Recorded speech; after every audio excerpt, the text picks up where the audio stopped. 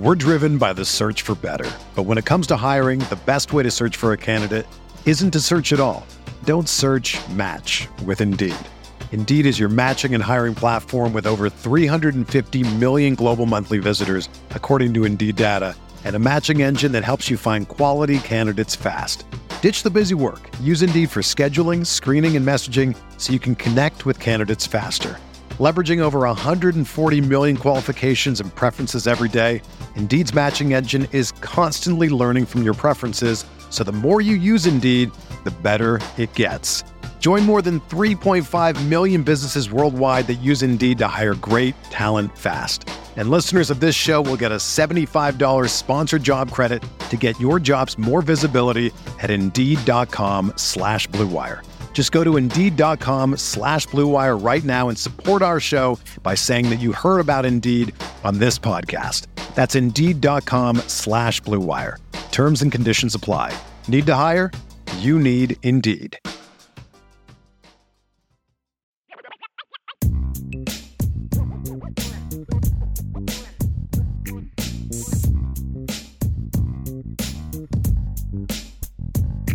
IB Nation Sports Talk is here on a Tuesday. Hope you are doing well as we roll right through this stretch for the Fighting Irish. It's one night game after the other, 2 down, 2 to go, all of them against ranked and unbeaten teams. We're going to talk about one of them tonight. Jesse's got his whiteboard ready to go. We're not going to do that right now. Is your whiteboard hand, like, is it set? Is it primed? Like, where are you right now? I am cocked and loaded, I would say. I got the trigger pull, or sorry, it's cocked up and ready to be pulled, baby. I forgot that playoff baseball was on today. We've got the wild card rounds. They started today. I flipped it on late, and I got Michael K and A-Rod. So I don't know how excited I was about that. So you're telling me you put that on mute? I guess, like with A-Rod, it took a while. I don't know if he stepped out of the booth or what, but Michael K called a home run, a Twins home run, and I didn't hear from A-Rod for maybe 5 minutes after that. It was actually quite delightful, even though I'm not a big Michael K Yankees announcer enthusiast. But we don't need to talk baseball right now. I've got a little bit of baseball sprinkled in later in rapid fire, but did you see this video that Notre Dame put out, this hype video from the game the other night? Yeah, I saw that last night, and it was like 11:30 at night, and maybe not 11:30 because the Monday night game was still going on. Maybe 10:30 is what I'm thinking of, but I stopped everything I was doing, and I just watched it. It's a 5-minute video, and I've watched it 3 more times since then. So I would say I've watched it a total of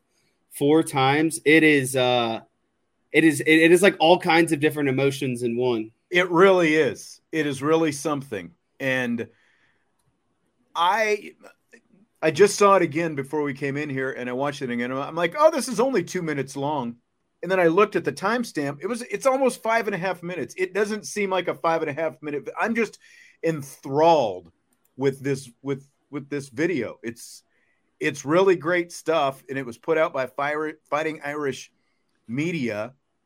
Shout out to the group that put this together: Emily Reagan, Logan Stevens, Ben Dismuke, Kevin McMahon Jr., Katie Lonergan. Ben is a guy who does some of the social media with women's basketball. He traveled with the team all last year, so I know him a little bit. Katie a little bit. The others not as much, but Katie Lonergan, of course, is one of the SIDs in charge of football over there, so we see her all the time. But it is just fantastic. If you haven't seen it yet, it's got the audio that includes coaches talking in the coaching headsets about, at key moments of the game, and it's got play-by-play clips from both TV and radio, and of course all the other feels that go along with it. And if you haven't seen it, well, you're in for a treat. Just sit back. We're going to sit here at the theater, get out your popcorn, and we're going to watch it together. Here it comes. We'll discuss afterwards. Get this thing back under 2 minutes, best case scenario. Yeah. We'll have to go 2 minutes, obviously. We got to go. We got all 4 downs. We'll have to be good, you know. Everybody cool? Yes, sir. Yep. Let's go, man. Let's go win the damn game. Yeah, amen. Duke's offense coming back on the field. They have 4th down and 6 on the Notre Dame 33-yard line. Oh, he's gonna boot. Now Riley Leonard with the proof punt. Puts it inside the 5. And now here comes Notre Dame's offense with a chance to play hero collectively. 2:35 left in the game, and they trail Duke 14-13. All right, let's see what we're made of, gentlemen. This is it right here. They are 0 for their last 10 on 3rd down. You're trying to make a comeback here, and the best receivers on the night have been the tight ends. Hartman, and who else? He finds Mitchell Evans' tight end, and they keep the game alive. Minute 48. We just need a field goal. Yep. Hartman down the middle again. He's got Rico Flores. Flores still on his feet. He's down to the Duke 41. How about the true freshman stepping up tonight, Flores? Come on. Let's talk about if we were to need a 2-point play here. They're going to zone off. Yes. What is our best zone throw? That would be Rico stuff. Yes. What's our line, Marty? 37. Make it realistic. Okay. And it is 2nd down 16 from the 47-yard line of the Blue Devils. Hartman has been under heat from this Duke defense. 3rd and 16. All right, dudes, let's go. We got to hit one, man. See that green line. They need to at least get it there. There it comes again.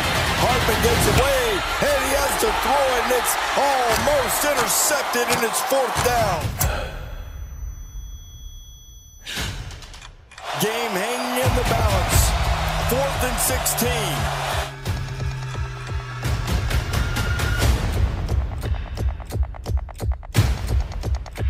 Hartman has a chance to run for it. Can Sam get there? And he got it. Yes. He got there. Yes. He got to the 29. We got it. First down, right there. Clock. 41 seconds left. He came up short against Ohio State, but tonight he moves the chains on 4th down. Ran for it on 4th and 16. How about that? It's crazy. Are you kidding me with Sam Hartman? This kid is a fighter.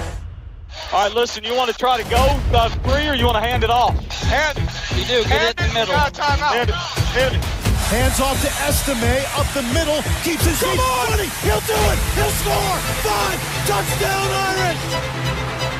Audric Estime puts Notre Dame back on top. 31 seconds left in the game. Over 2. We got two. Audric Estime, the biggest run of his career. And Notre Dame leads Duke 19-14. What a drive. What an answer. And now we await to see what they come up with for a 2-point conversion.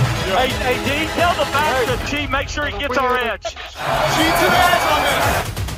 No, cheat on there. Cheat like hell. Go ahead, stack over the tackle. They're on the 3-yard line. Stop. Tell Rico he's got to hit and get and hit it and get out.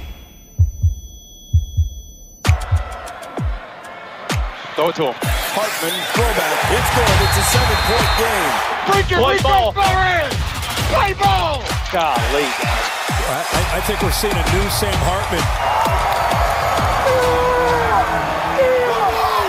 Let's go, baby. That's the way to finish, boys. They score the touchdown with their backs against the wall. Maybe their season on the line. Notre Dame up by 7, but not done yet.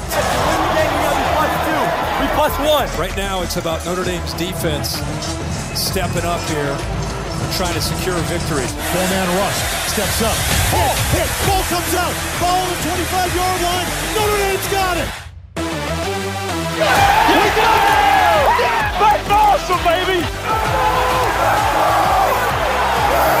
Morris Leofow still has that ball. Let's go, man.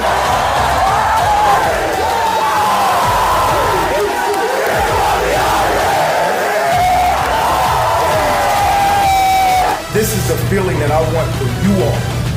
This is why we coach, man. So you guys can come in here and celebrate this. You guys do it.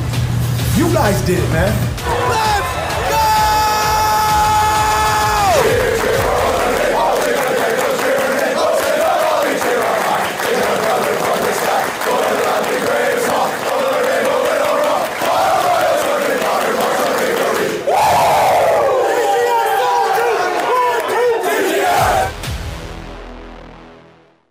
remembered to unmute myself that time, so I didn't start talking and have my mouth moving and nobody hears anything. That is quite honestly, I'm not exaggerating here. That is the best use of the internet and social media I've ever seen. I'm being honest with you right now. I realize, there's probably some people who use certain websites and stuff like that who might disagree with me, but like that to me, there have been, like I've seen a lot of people over the years, like when they show a hype video or whatever, you hear people say, "Oh, I got chills," or if you don't have chills when you watch this, you don't have a pulse, and that kind of stuff. That was one, like the first time ever, the hairs on my arms literally stood up watching it, and they've probably done it every time that I've seen it. And like I said, it's a 5.5 minute video. It seems like it's 2 minutes. I'm just enthralled with that every time that I see it and I hear it and, listen to the communication. And I'm amazed, Jesse, with the calmness, like from Jared Parker through the rest of the staff, just, matter of fact, here's what we've got to do, remaining very calm, talking and keeping things pointed in the right direction, like multiple steps ahead as well. Somebody pointed out, like they're only around midfield and they're talking about, well, we might need a 2-point play here. What's our 2-point play going to be? All that kind of stuff. It was just, that's, like I said, it's one of the best things that I've ever seen on the internet. We're driven by the search for better. But when it comes to hiring, the best way to search for a candidate isn't to search at all. Don't search, match with Indeed. Indeed is your matching and hiring platform with over 350 million global monthly visitors, according to Indeed data, and a matching engine that helps you find quality candidates fast. Ditch the busy work. Use Indeed for scheduling, screening, and messaging so you can connect with candidates faster. Leveraging over 140 million qualifications and preferences every day, Indeed's matching engine is constantly learning from your preferences, so the more you use Indeed, the better it gets. Join more than 3.5 million businesses worldwide that use Indeed to hire great talent fast. And listeners of this show will get a $75 sponsored job credit to get your jobs more visibility at Indeed.com/Blue Wire. Just go to Indeed.com/Blue Wire right now and support our show by saying that you heard about Indeed on this podcast. That's Indeed.com/Blue Wire. Terms and conditions apply. Need to hire? You need Indeed.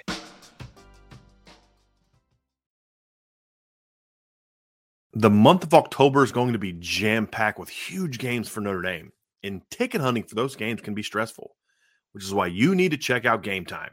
Whether you're looking for last-minute tickets to this week's top 25 matchup between the Irish and Louisville, or next week when Notre Dame takes on USC, Game Time is the go-to place for you. That's where I went and got tickets to the Notre Dame-Clemson game for my mom and dad.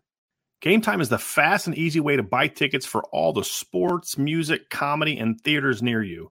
With killer deals on last-minute tickets and their best price guarantee, you can stop stressing over the tickets and start getting hyped for the fun you'll have. Forget planning months in advance. Game Time has deals on tickets right up to the day of the event. Get exclusive flash deals on tickets for football, basketball, baseball games, concerts, comedy shows, theaters, and more. The Game Time guarantee means you'll always get the best price.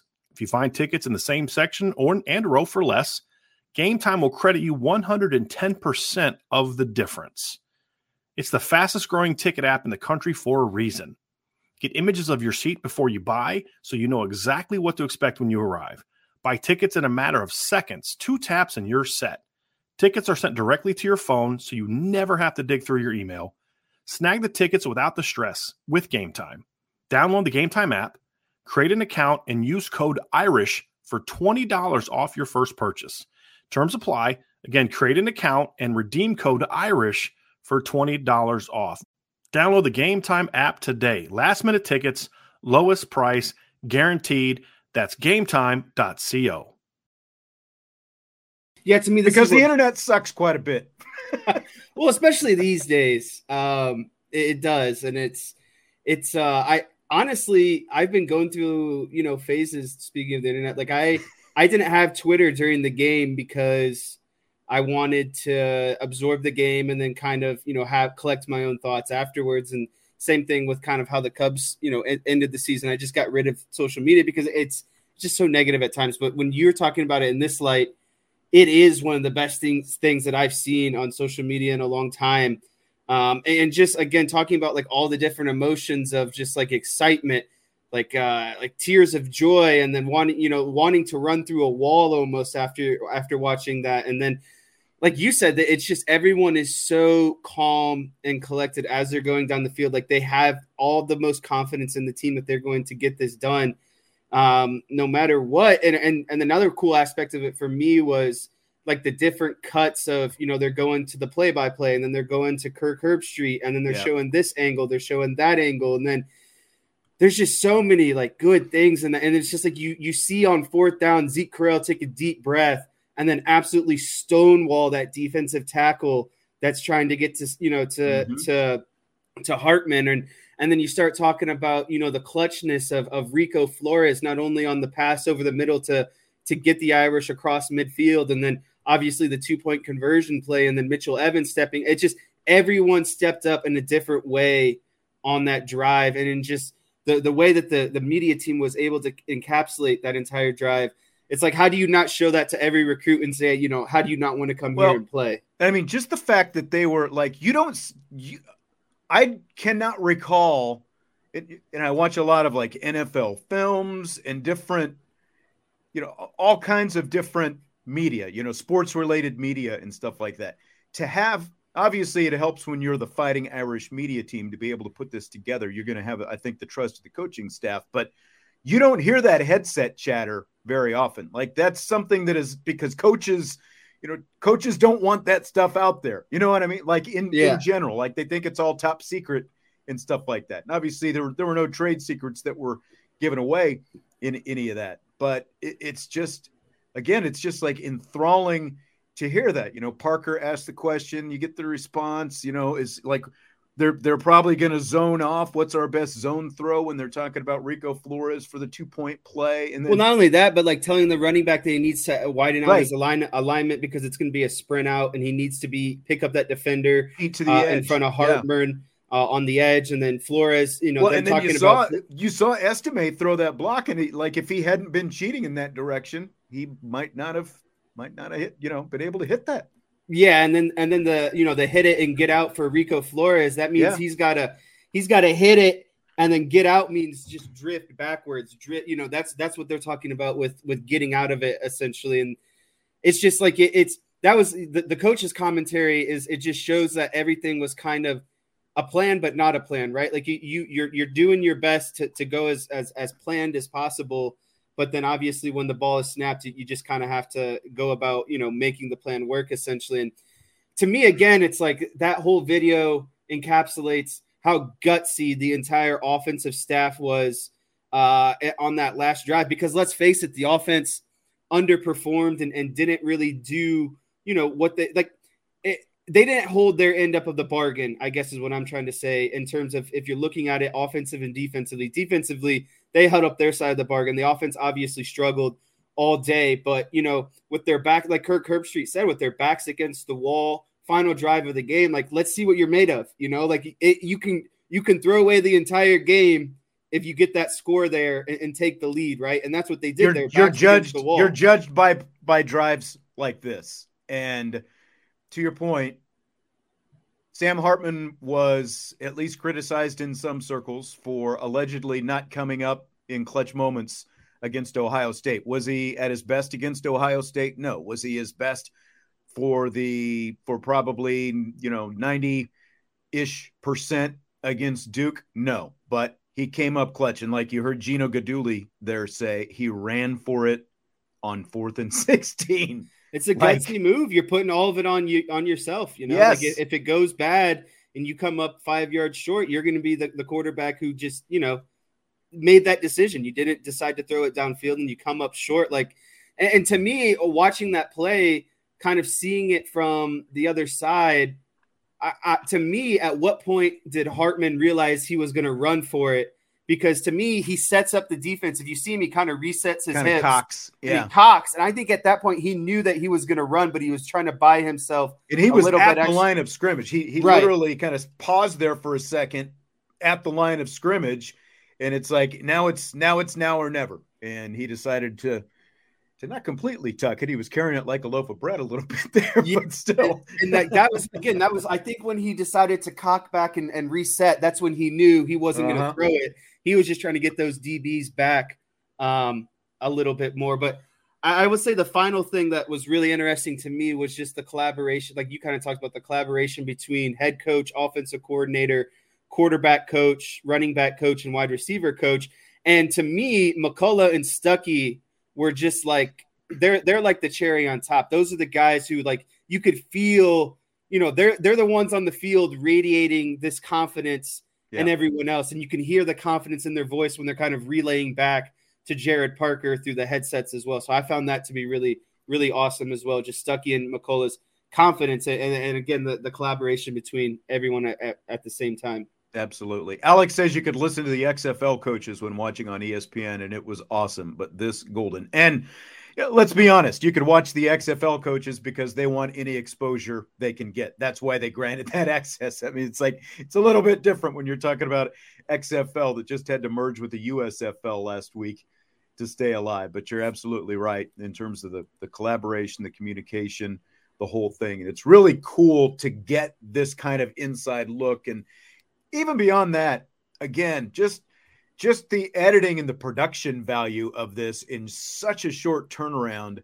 that they were able to put this together, this high quality. Again, hats off to the group from Fighting Irish Media, Emily Reagan, Logan Stevens, Ben Dismute, Kevin McMahon Jr., Katie Lonergan for putting this together. It was just fantastic. And of course, as soon as I'm sitting here talking about this is the best use of the internet and social media, of course, again, like when I saw it again, I think Reese Davis actually retweeted it and Kirk Herbstreit as well. But then there were some others who were like these different talking points that they're talking about. Where do we need to get for the field goal? We're going to run the ball. Like you've got people criticizing basically the coach's strategies because they were thinking about field goal in a 1-point game.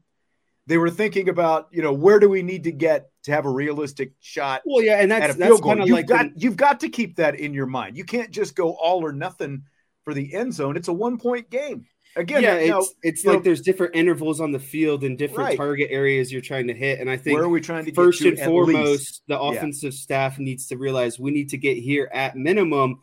And then from there, that's when you start looking at, okay, do we potentially, knock in a touchdown here? But I don't criticize them, and I don't criticize Marcus Freeman for wanting to run the ball after that big, Sam Hartman first down, because he's wanting to set up the middle of the field and then get his team in the best situation if they need to take a field goal, right? Like it's still, you're doing the best thing. You're using, this play to set up next play and the next play and the next play, right? And then you're looking at, okay, this is best case outcome and then worst case outcome depending on, what happens in the play. And just going off of this question here, what was Marcus Freeman's role during all of it? You heard Parker ask him after the Hartman scramble, what do you want to do here? Do you want to hand it off? And Freeman says, yeah, hand it off. Now, maybe there's one point where, because he was thinking about field goal at that point potentially. And he talked after the game and at the press conference about, hey, maybe Audric Estime should have gone down and all that kind of stuff. But, he's Jared Parker is the guy who's directing this and calling the plays. But again, he deferred to the head coach once they were in field goal range. What do you want to do in this situation? Yeah. So Marcus Freeman's role is more of like a little bit of a traffic cop. Like he's playing chess while Jared Parker is kind of playing checkers, essentially. You know what I mean? And that's Jared Parker is going to do what he needs to do to get to certain points of the field, and he's going to check in with Freeman and say, hey, what do we want to do here? Like, what's the overall bigger picture type situation, right? Like, Jared Parker is going to run the finer things, the actual play calling and that kind of stuff, and then Marcus Freeman is going to give his input on more of like overall decisions, again, of like, do we want to run here? Are we looking to score a touchdown here? Are we looking to kick a field goal here? He's more on a macro level, and the offensive coordinator is more on like a macro level, I would say, in kind of, everything that's going on.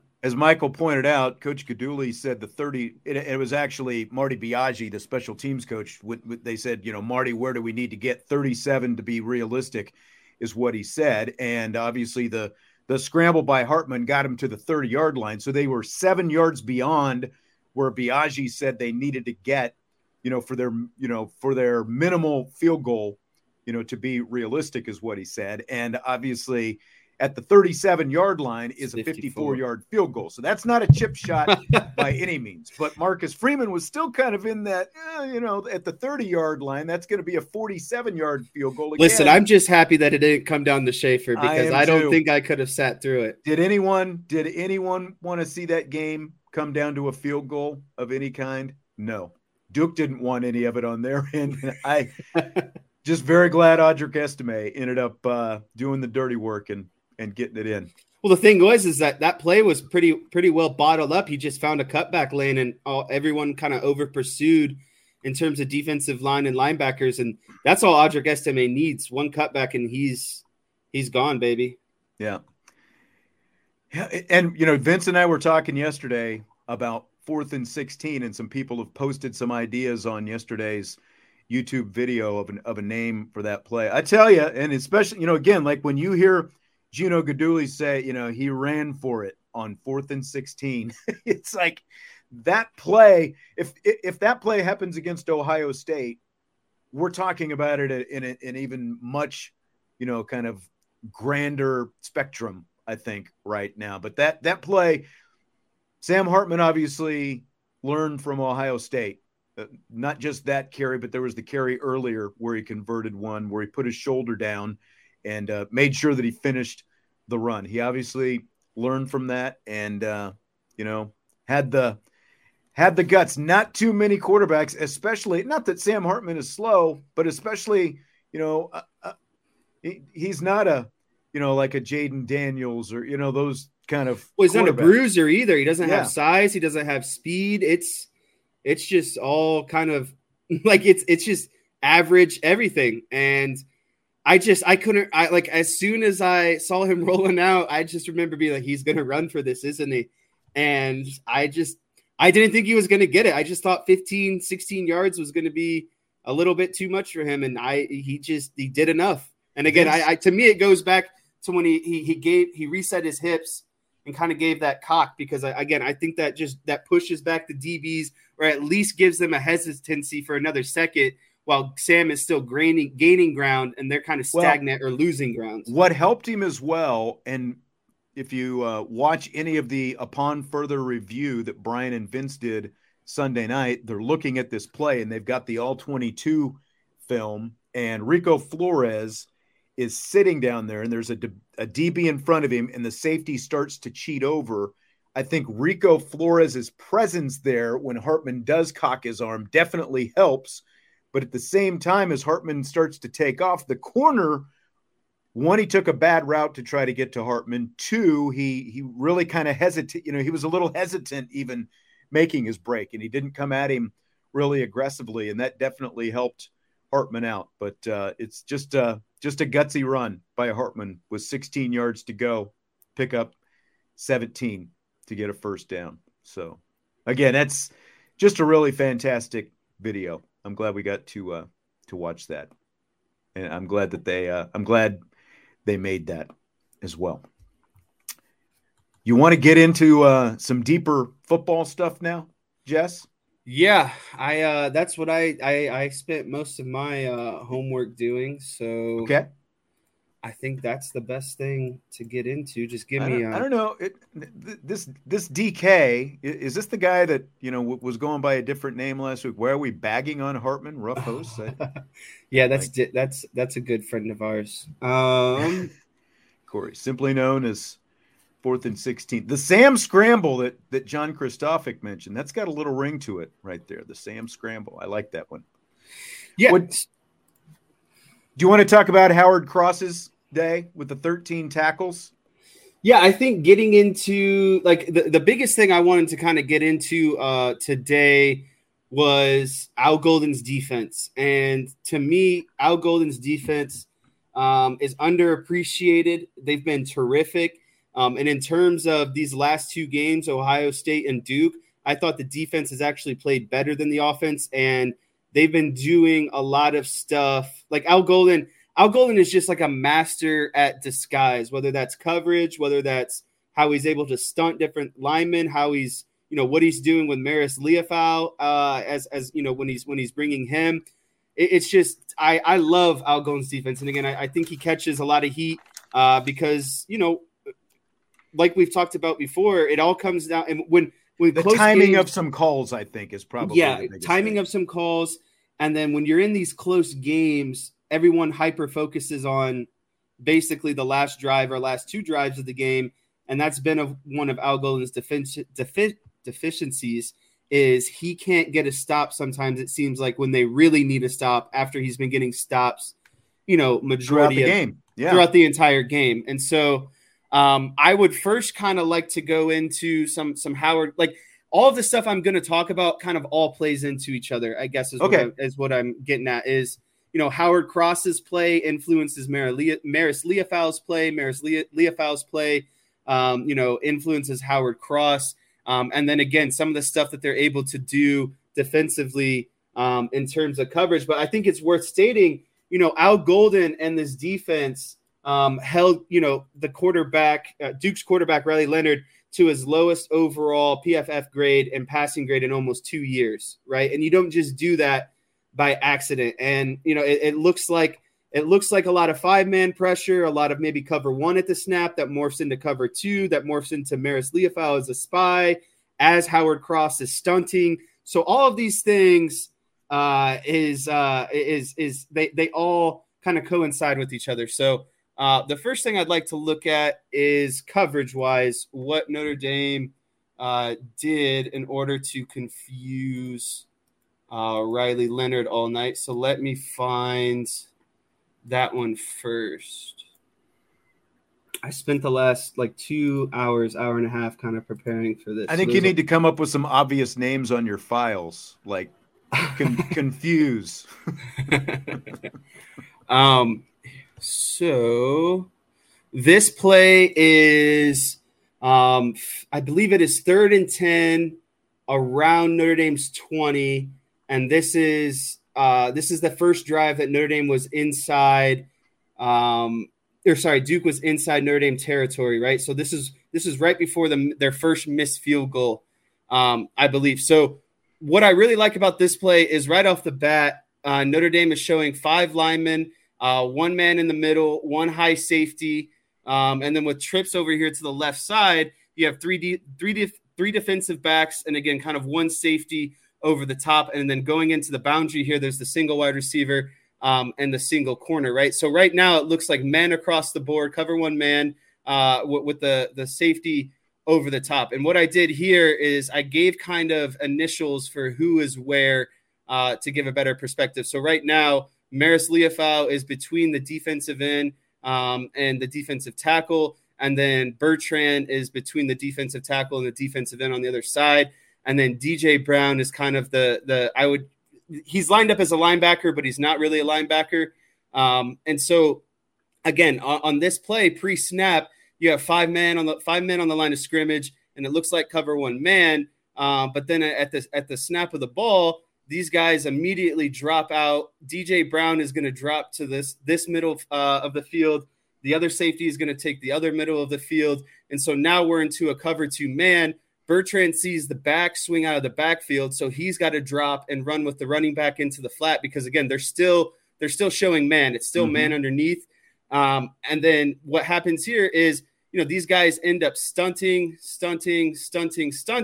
And then Maris looks like he's going to, bring a pressure. And then he actually drops back and replaces DJ Brown in the middle of the field to act as a QB spy. And, that's something that we've talked about when Notre Dame plays these more mobile quarterbacks, like they played Brennan Armstrong, they played the quarterback from Tennessee State, and now they played Riley Leonard.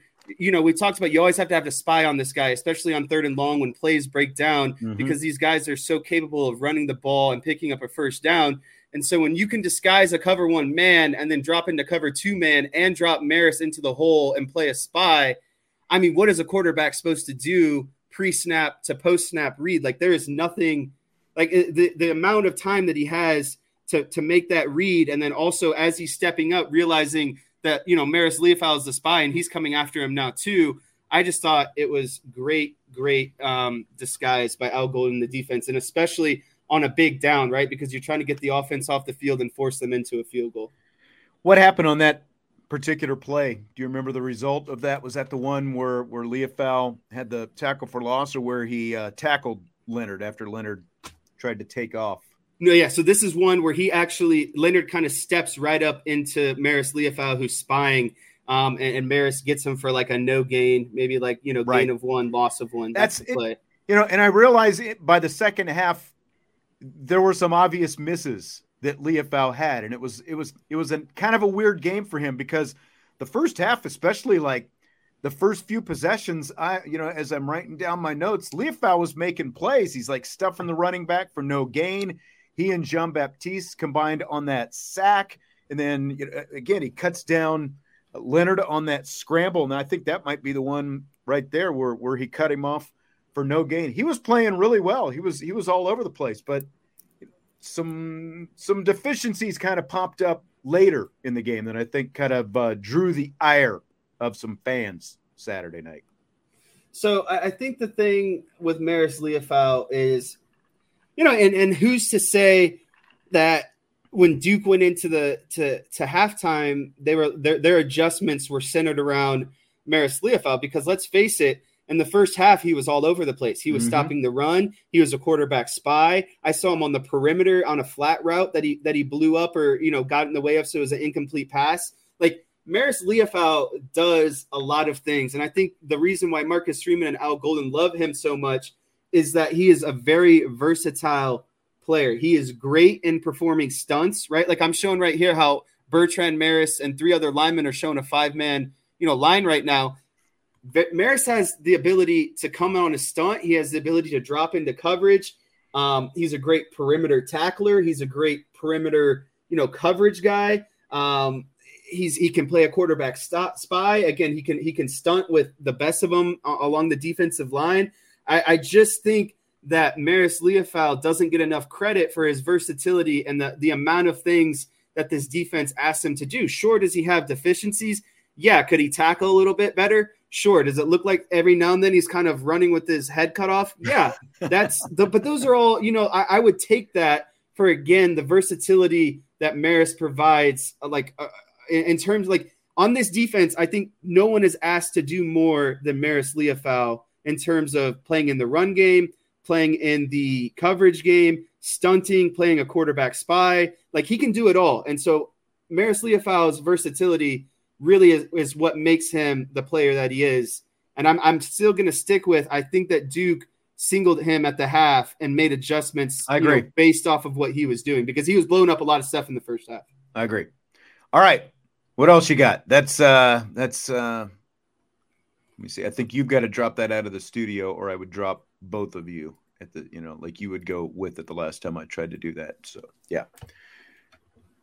So go ahead and bring up your next slide, and let's see what you got.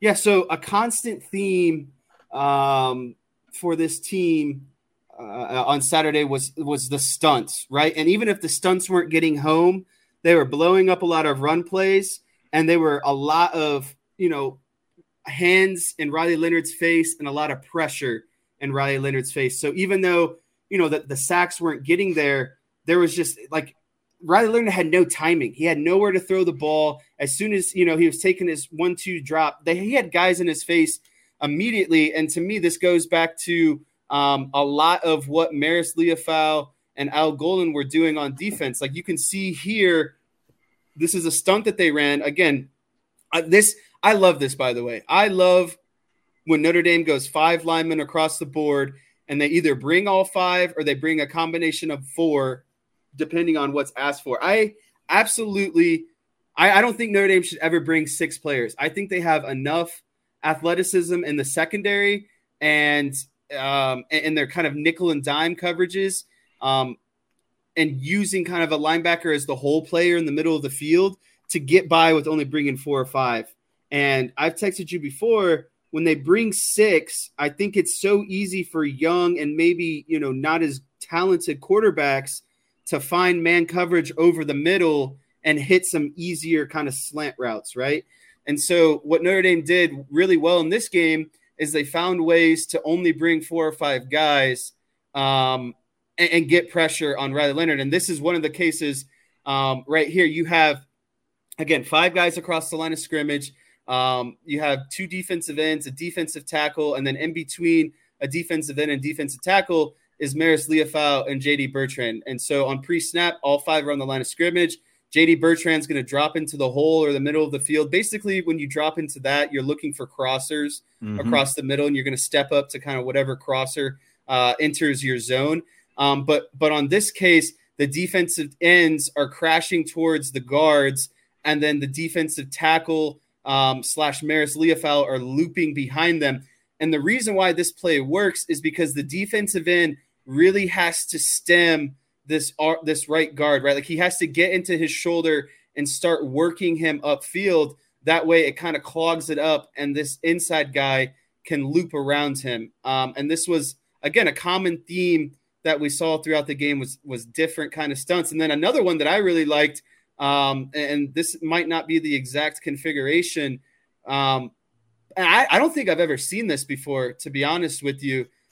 They put Riley Mills and I can't remember who the defensive end was, but they allowed the defensive end to crash the RPO, and Riley Mills had to quickly work over the top and take the quarterback if he doesn't hand it off to the running back. I've never seen a defensive tackle replace the defensive end and have to cover the RPO scheme. I think that's a credit to Al Golden. More importantly, that's a credit to Riley Mills and his athletic ability to get to have the lateral quickness to get to the edge, essentially. I've seen people saying that Riley Mills doesn't move that well since bulking up, but just what you're talking about right there, he obviously was able to move. And I thought that was they pointed that out during the broadcast, and you don't see that often, because typically what happens when the quarterback is making that read, if the defensive end crashes, that's when he knows he's going to take, because supposedly the outside is going to be open for him to take off running. But like you said, Riley Mills had the lateral movement and was able to just bop outside and cut that off and stuff him at the line of scrimmage, or maybe for a negligible gain. So I thought it was a really, really unique scheme. It's such a gamble. Yeah. Like you are obviously really banking on Mills getting out there. Exactly. You're relying on a defensive tackle to get out there, but they obviously have a lot of faith in Riley Mills that he can do that. Go back to Marist, because Brian was asking, if Marist is better in coverage, why not have him on the running back side? Well, I think he's better as a pass rusher than he is in coverage. I think because if you don't bring Marist, then that means you're bringing Bertrand or Kaiser and allowing Marist to guard the running back out of the backfield. I just think Marist is more effective of stunting, and he's just quicker. Like I think he's got the better lateral movement between he and Bertrand as well, where he can keep up with a guy like Riley Leonard when he's asked to do that. Yeah, and that's the thing, is they were stunting Maris Leofau a lot to allow him to sometimes just fall off into that spy coverage that we just kind of showed, right? And so there were times where he'd come up the field, allow whatever the defensive tackle, defensive end to kind of loop around him or over him. And then as soon as that happened, he was peeling off and then dropping into more of a spy, right? So he was stemming his guy, allowing the stunt to take place, and then also dropping back into coverage to play a QB spy at the same time. I just don't think that that's as effective with someone like Kaiser or Bertrand. Yeah. All right. Let's move on to the next one. Good stuff. Another day is here, and you're ready for it. What to wear? Check. Breakfast, lunch, and dinner? Check. Planning for what's next and how to save for it? That's where Bank of America can help. For your financial to-dos, Bank of America has experts ready to help get you closer to your goals. Get started at one of our local financial centers or 24/7 in our mobile banking app. Find a location near you at bankofamerica.com/talktous. What would you like the power to do? Mobile banking requires downloading the app and is only available for select devices. Message and data rates may apply. Bank of America NA, member FDIC. When you need mealtime inspiration, it's worth shopping Kroger, where you'll find over 30,000 mouth-watering choices that excite your inner foodie. And no matter what tasty choice you make, you'll enjoy our everyday low prices, plus extra ways to save, like digital coupons worth over $600 each week. You can also save up to $1 off per gallon at the pump with fuel points. More savings and more inspiring flavors make shopping Kroger worth it every time. Kroger, fresh for everyone. Fuel restrictions apply. Cool. So this is a lot of kind of what I just talked about, but it's just a different kind of variation. It's Al Golden mixing things up, right? So once again, he shows a 5-man front. Last time, Maris Leofau was kind of, inside or between the defensive tackle and the defensive end. Well, now Maris Leofau is the end man on the line of scrimmage. J.D. Bertrand's head up the center. And again, you're showing a 5-man look. And again, this is the same kind of the first whiteboard I did. This is the same look, right? Where they swapped cover 1 into cover 2 from pre to post snap. Well, now this time they're doing that again, but then they're giving you a different 5-man front. Maris is now on the outside. J.D. Bertrand's head up the center. And then immediately again in this play, Bertrand's dropping into coverage and they're only bringing 4. But last time I showed, basically the defensive tackles it was opposite, right? Like the defensive tackles, the defensive ends were crashing in, and then the defensive tackles were looping kind of outside and around them. Well, I would like to call this maybe like a double over, is a way that you could look at it. The defensive tackle is now stemming or crossing the face of the left tackle, and the defensive end is going to go across the face of the right tackle, and now both of these guys are stunting or looping to their right. And so what this does is it frees up Maris Leofau essentially to run right up the middle and get, smoke or pressure right on the quarterback right away. And then if Riley Leonard wants to elude to the right or, start working to the right to avoid pressure, well, now he's got a defensive tackle looping right into him, essentially. So again, it was just another variation of bringing a 4-man look, as you're showing a 5-man look, and then where is Maris Leofau in relation to everything? Because he was just, basically a defensive tackle, and now he's on the outside as a defensive end. So the flexibility and the versatility of Maris Leofau is what makes these stunts happen, because you can line him up at different, positions along the defensive line, and then you can find ways to, stunt him in relation to other players on the field. He kind of reminds me, and this is an exaggeration, so I don't want everyone to kill me here, but he reminds me a lot of Micah Parsons and how they use him at different levels on the field, determining on, down and distance. Are they trying to bring pressure? Are they trying to drop more in coverage? Maris Leofau is that guy for them.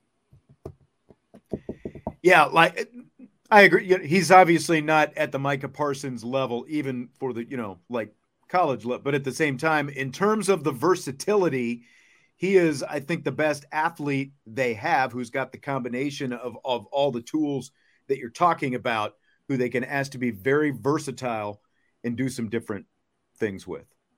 I like that. I'd never really thought of that before, but you're right about that. Again, Parsons is a different level, but yeah.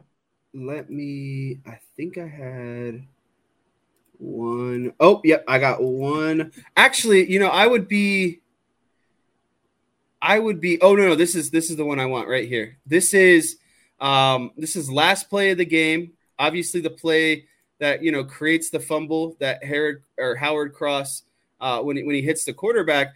But again, this is like it looks very simple in nature, but when you start getting into it, it's just genius. On parts of Al Golden, because again, they're basically showing a 5-man, line of scrimmage. This is the last play of the game where they create the fumble. J.D. Bertrand's going to drop off into the flat. And then what makes this play so special to me is this is Maris Leofau, this is Howard Cross, and I believe this is Baptiste here on the end. And so Maris Leofau has two options here. He either, stems this right guard, or he's just kind of going to hang out and QB spy immediately. And that's what he ends up doing on this play. He ends up being a quarterback spy. But again, he made some decisions here that ultimately kind of had a larger impact on what happens here. So when Maris Leofau stems this right guard right here, what that does is it makes it so Howard Cross gets a one-on-one matchup with the center, right? And so if Maris Leofau just decides to drop immediately into coverage, that right guard is now going to help out on Howard Cross. So that's a double team, right? And so we saw Howard Cross eventually get to the quarterback and get a sack. Well, again, that's largely predicated by Maris because Maris stems this right guard. He allows Howard Cross to get a one-on-one matchup with the center. And then once Maris Leofau engages on this right guard, he immediately drops back into a spy. But by engaging him, again, he lets Howard Cross get a one-on-one matchup with the guy that he's been destroying all night. He gets through there. He makes the hit on Leonard, and he ends up, recovering the fumble, all while Maris Leofau is dropping back into a spy just in case, right? Like that's the emergency kind of safety valve on the play. Is you're not going to get burned here by not having a spy in the middle of the field. But instead of Maris just immediately dropping into spy, he stems this right guard. He allows the Howard Cross to get a one-on-one matchup instead of a double team. And then obviously we kind of see the rest of what happens there. So again, even though Maris Leofau didn't look like he made a great play or it looked like he had a large impact, that decision alone allows Howard Cross to get a one-on-one matchup instead of a double team. And again, force the fumble to end the game. Yep. All right. More good stuff. Well, we promised some Louisville talk. Do you have some specific Louisville stuff for us? Yeah, so I wanted to get into whiteboarding some like how NC State was so good about shutting down the Louisville run. And I'm gonna be honest with you. I watched the whole game and nothing really like stuck out to me, right? Like there was some I guess that nothing stuck out that was like, this is, whiteboard material. This is X's and O's. They didn't do anything special is what you're saying. Like, yeah, they really didn't do Marcus Freeman was special. just saying NC State was so successful because they play hard and they're fast. And I heard some of that. And I guess instead of kind of whiteboarding what I saw from Louisville, I would just like to go through some of the notes that I noticed on Louisville and what was kind of effective and why their run game wasn't able to get going. Because to me, the run game is the biggest part of Louisville's offense.